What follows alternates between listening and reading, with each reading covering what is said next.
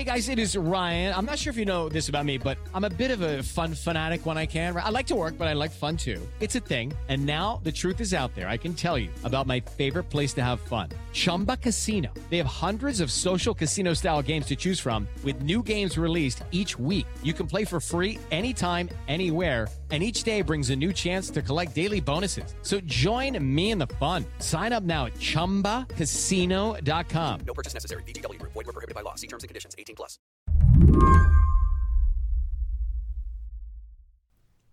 Lately, I've been thinking about how certain terms from the pandemic are just part of our vocabulary now.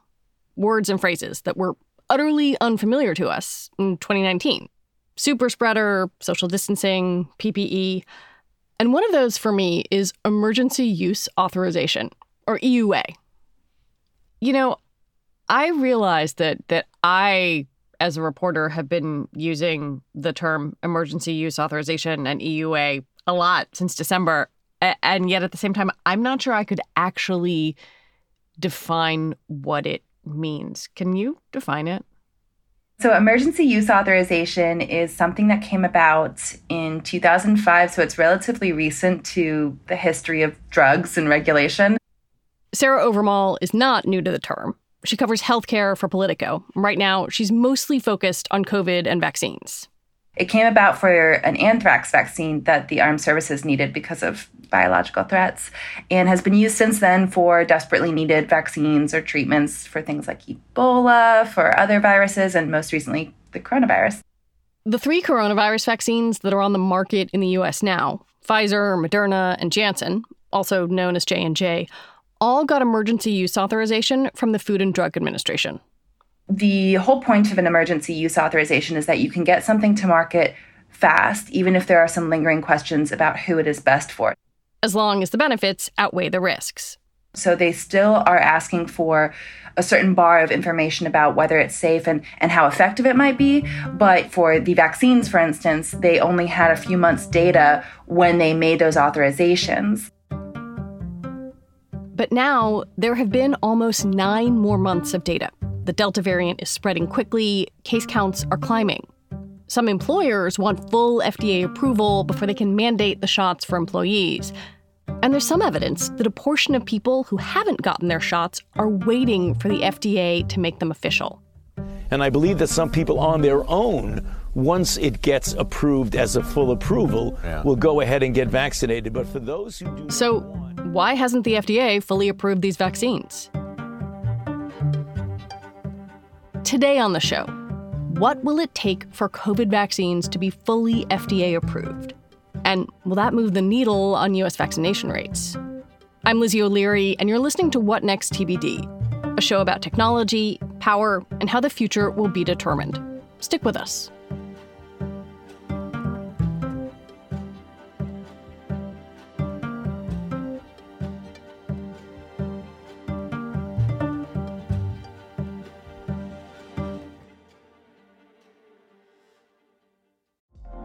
Apple Card is the perfect cashback rewards credit card. You earn up to 3% daily cash on every purchase every day. That's 3% on your favorite products at Apple, 2% on all other Apple Card with Apple Pay purchases, and 1% on anything you buy with your titanium Apple Card or virtual card number. Visit apple.co/card calculator to see how much you can earn.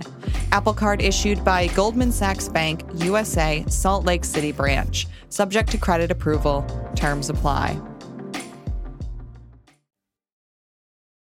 Toward the end of last year, an important group of doctors started meeting online. The Vaccines and Related Biological Products Advisory Committee. It's a mouthful. The group evaluates vaccines and advises the FDA. And the agency doesn't have to do what these doctors recommend, but it often does.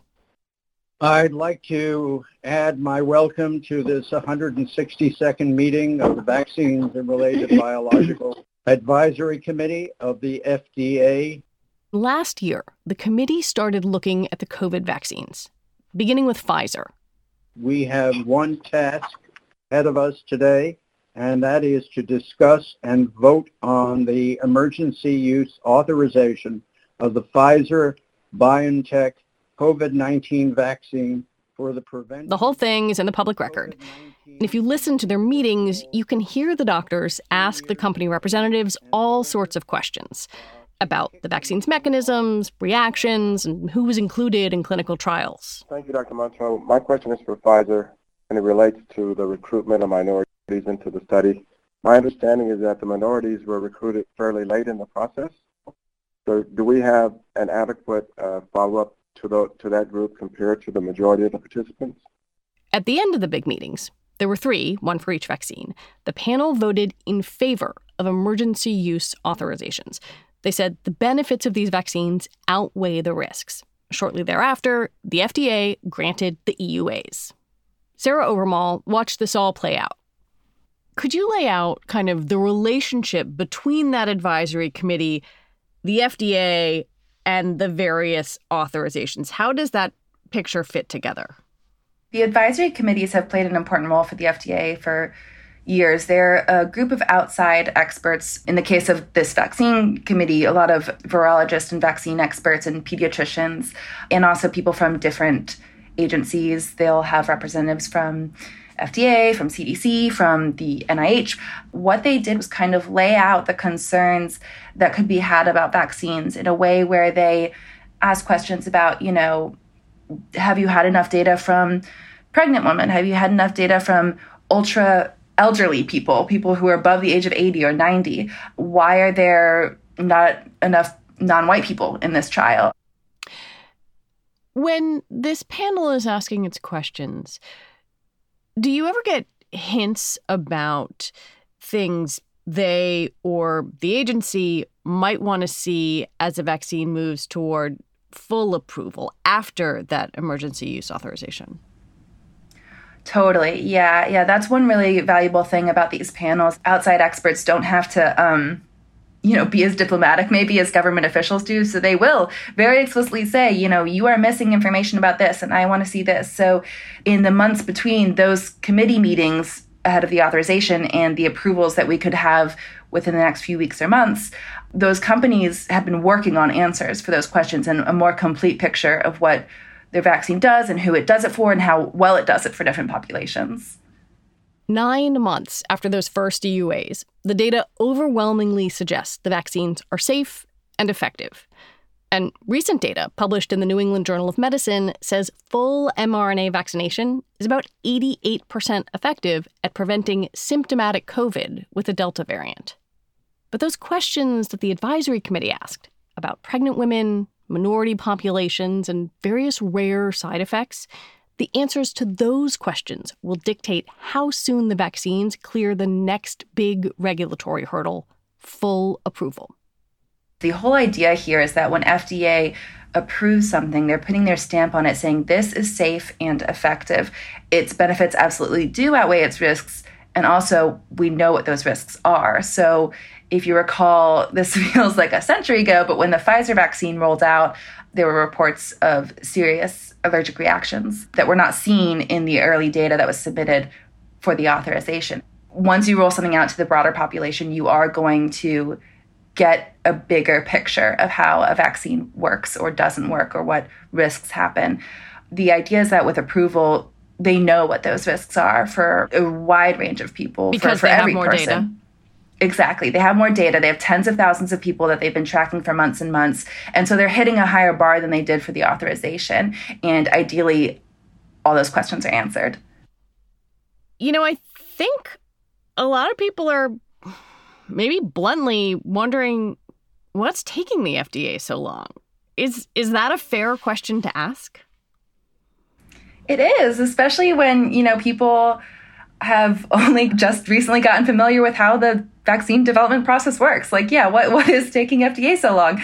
And the answer is that it generally does take them months to approve something. Of course, you would expect that with a COVID vaccine, there'd be a lot of urgency, and I think that there is. But what they're doing in those months between authorization and eventual approval is going through all this raw data for tens of thousands of people. So where the emergency use authorization depended on 15,000 people, overall trials had to be 30,000 people. And you'll get people enrolled with any range of medical issues, people across the board on age, people with any other, socioeconomic factors that can play into this, people with different jobs where they could be highly exposed.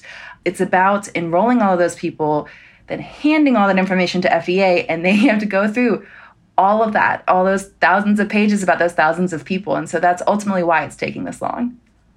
What else goes into the process that we might not think about? I didn't know, for example, that, there are inspectors looking at facilities.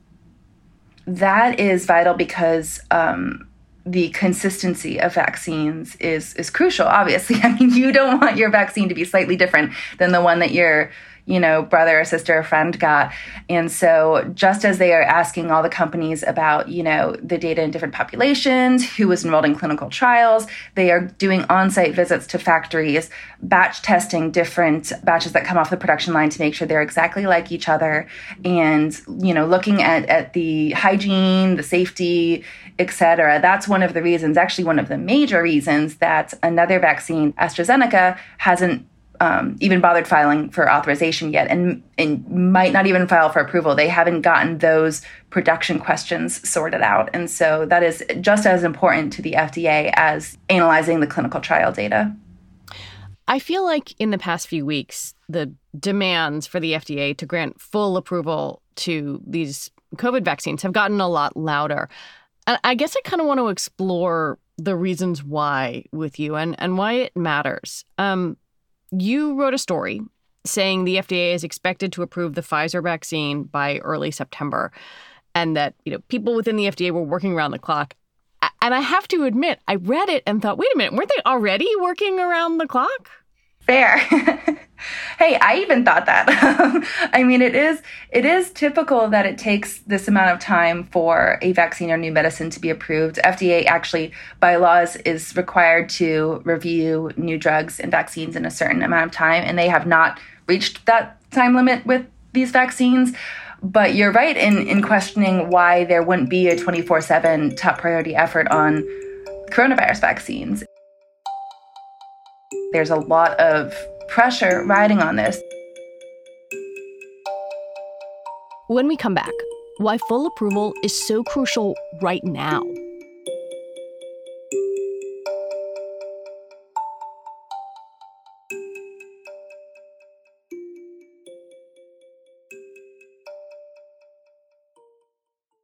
Hey everybody, it's Neil. I've got some huge news. Decoder is moving to Mondays and Thursdays. We're adding a second episode to the show. On Mondays, we'll have our classic interviews with CEOs and other troublemakers. I think we're going to have to start having conversations about how do we pay those jobs that can't be done by AI. And on Thursdays, we'll be explaining big topics in the news with Verge reporters, experts, and other friends of the show. There's a new generation of people on the internet. Google search has always sucked for them. So, there's no reason for them to be loyal. They can just go to TikTok. This is going to be really fun. I'm very excited about all this. So go subscribe wherever you get your podcasts now. Hi, this is Dahlia Lithwick, host of Slate's legal podcast, Amicus. If you're listening to this show, you might be interested in Amicus's live show that we're hosting in Washington, D.C. on Tuesday, May the 14th. My colleague, Mark Joseph Stern, and I will be talking to some amazing guests, including Sherrilyn Ifill and a sitting state Supreme Court justice, all about how originalism, a relatively recently invented way of interpreting the Constitution, has taken over the Supreme Court and radically reshaped the law. It's been doctrinal rocket fuel for the conservative legal movement and facilitated the rolling back of abortion rights, the expansion of gun rights, and the obliteration of the separation of church and state. And as another wildly consequential Supreme Court term careers to its end, the court's originalists are on a tear. But there's something you can do about it, and we hope you'll join us in D.C. on May 14th to explore the possible pathways out of the current situation. Go to slate.com/Amicus Live for tickets. This is What Next TBD. I'm Lizzie O'Leary, and I'm talking with Politico reporter Sarah Owermohl. Right now, the FDA feels a little bit like a watched pot. public health officials are anxiously hoping for full approval of the 3 COVID vaccines. And at the same time, they and a lot of parents are waiting on what the agency has to say about vaccines for kids and what the clinical trials for those pediatric vaccines show. What do we know about the trials for kids? I mean, I'm the mother of a 1-year-old. I want him vaccinated yesterday. But, you know, like any person who I think trusts an independent agency or believes in the independence of agencies, I want them to have looked at all of the data. And I do feel like that kind of encapsulates where they are, where a lot of people are. So where are we in those trials? What we know about them is that they're a lot smaller than the adult trials, where the adults, for each manufacturer, they had to enroll at least 30,000 adults. These trials actually are only a few thousand kids. And the reason for that is it's hard to enroll kids, and especially very, very young children. I mean, they are going down to as young as 6 months old. We know that data are expected in the fall, probably Pfizer and Moderna first, because they started their trials earliest, and that also those trials are ongoing in several countries. Does approving the vaccines for adult use, full approval, delay at all the emergency use authorization for kids, or are they totally separate tracks? It does not delay at all, but the tracks could merge. There are real questions right now within FDA and even within the vaccine manufacturers about whether they would apply for emergency use in children. The reason for that being emergency use has to be something done because the benefits far outweigh any sort of risk. And not that they think that it's risky to children, but severe COVID-19 is less risky to children than it is to adults. And so it is possible, especially if they've already got the foundation of adults and teenagers being approved for this, that they might wait out emergency use authorization for children. It's a really hard sell to tell parents of, a 6-year-old, hey, this is emergency use authorized, your child needs to get it. There's this policy discussion about whether it's better to just go to approval with those. And that is not a definitive, that is ongoing. They are still talking about what that will look like.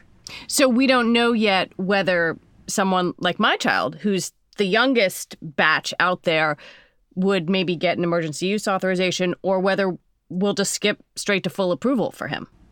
Yeah, we don't know.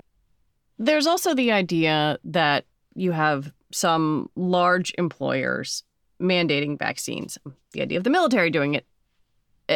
How much does full approval matter in making employers comfortable with mandates and maybe making employees comfortable with those mandates?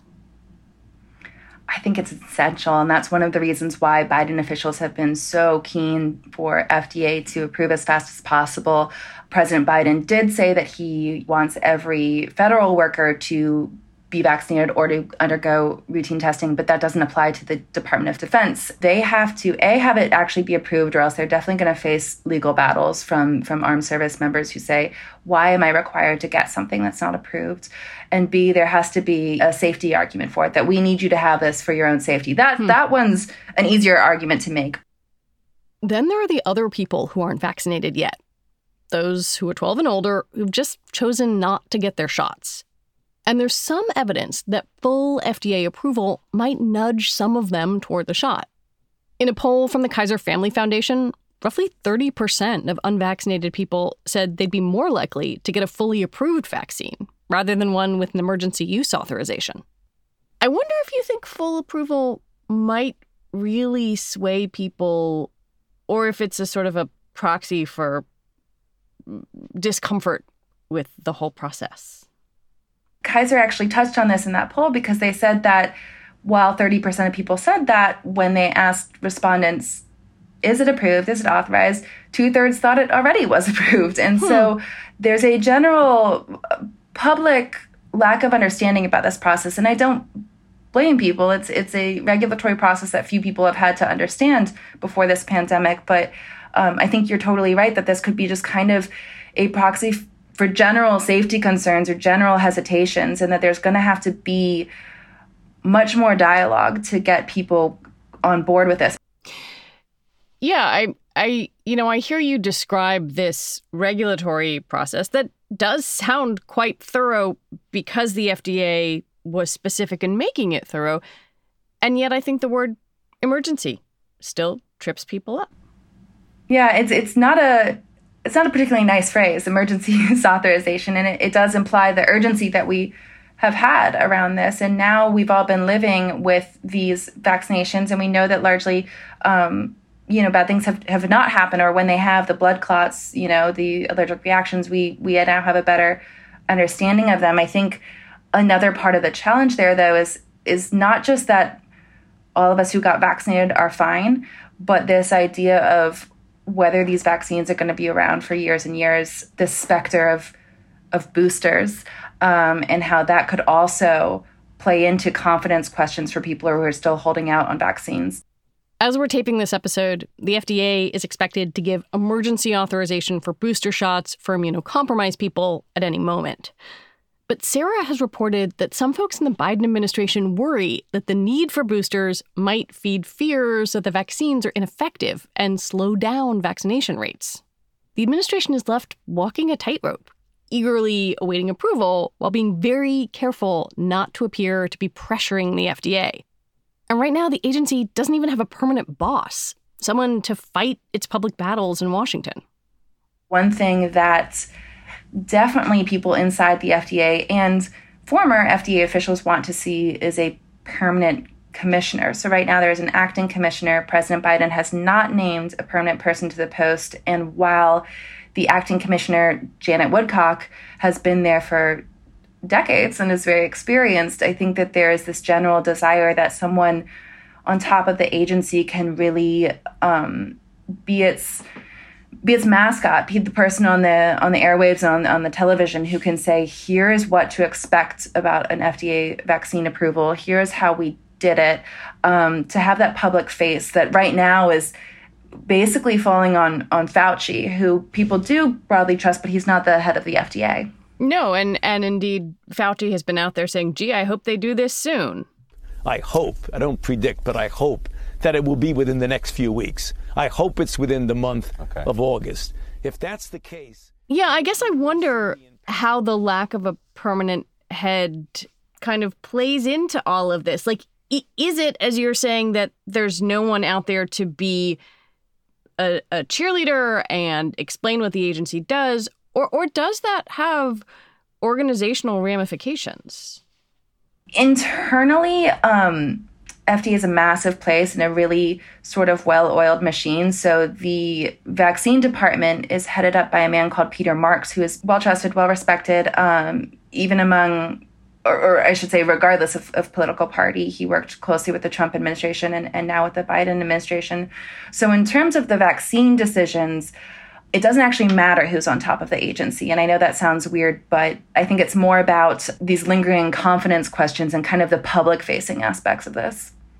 In that story that you wrote, you had sources telling you that, people in the administration were frustrated by how slow this process was. But of course, if you, as an administration, as the Biden administration has done, come out and say, we believe in science, we want science to lead the way, you have to let the science have the time to breathe.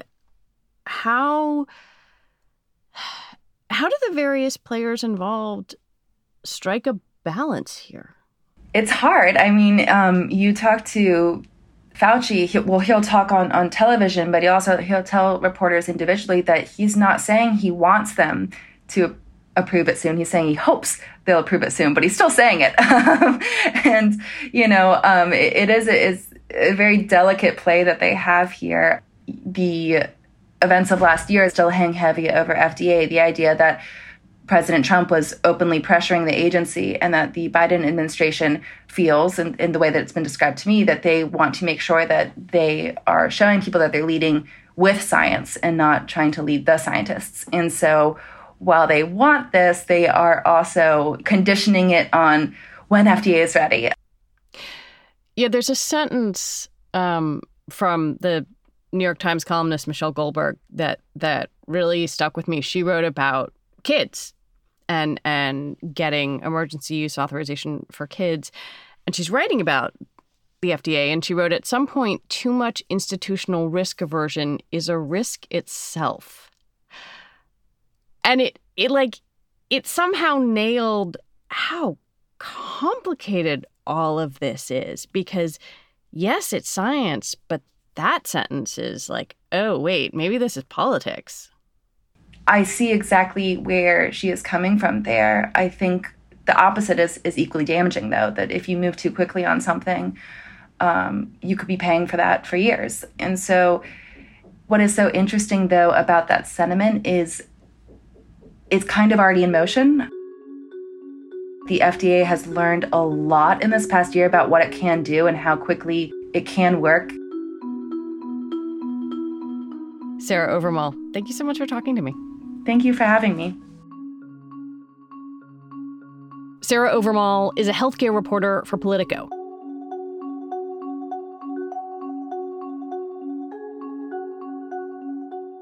And that is our show for today.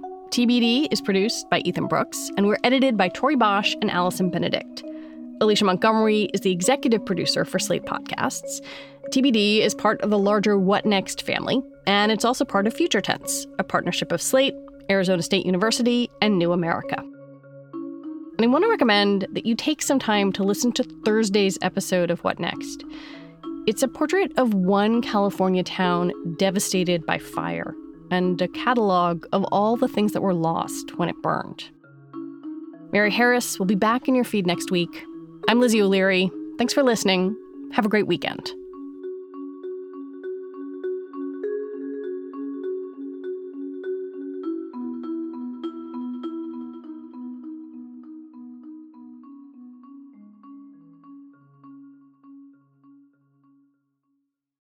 Without the ones like you, who work tirelessly to keep things running, everything would suddenly stop. Hospitals, factories, schools, and power plants, they all depend on you. No matter the weather, emergency, or time of day, you're the ones who get it done. At Grainger, we're here for you with professional-grade industrial supplies. Count on real-time product availability and fast delivery. Call, click Grainger.com, or just stop by. Grainger, for the ones who get it done.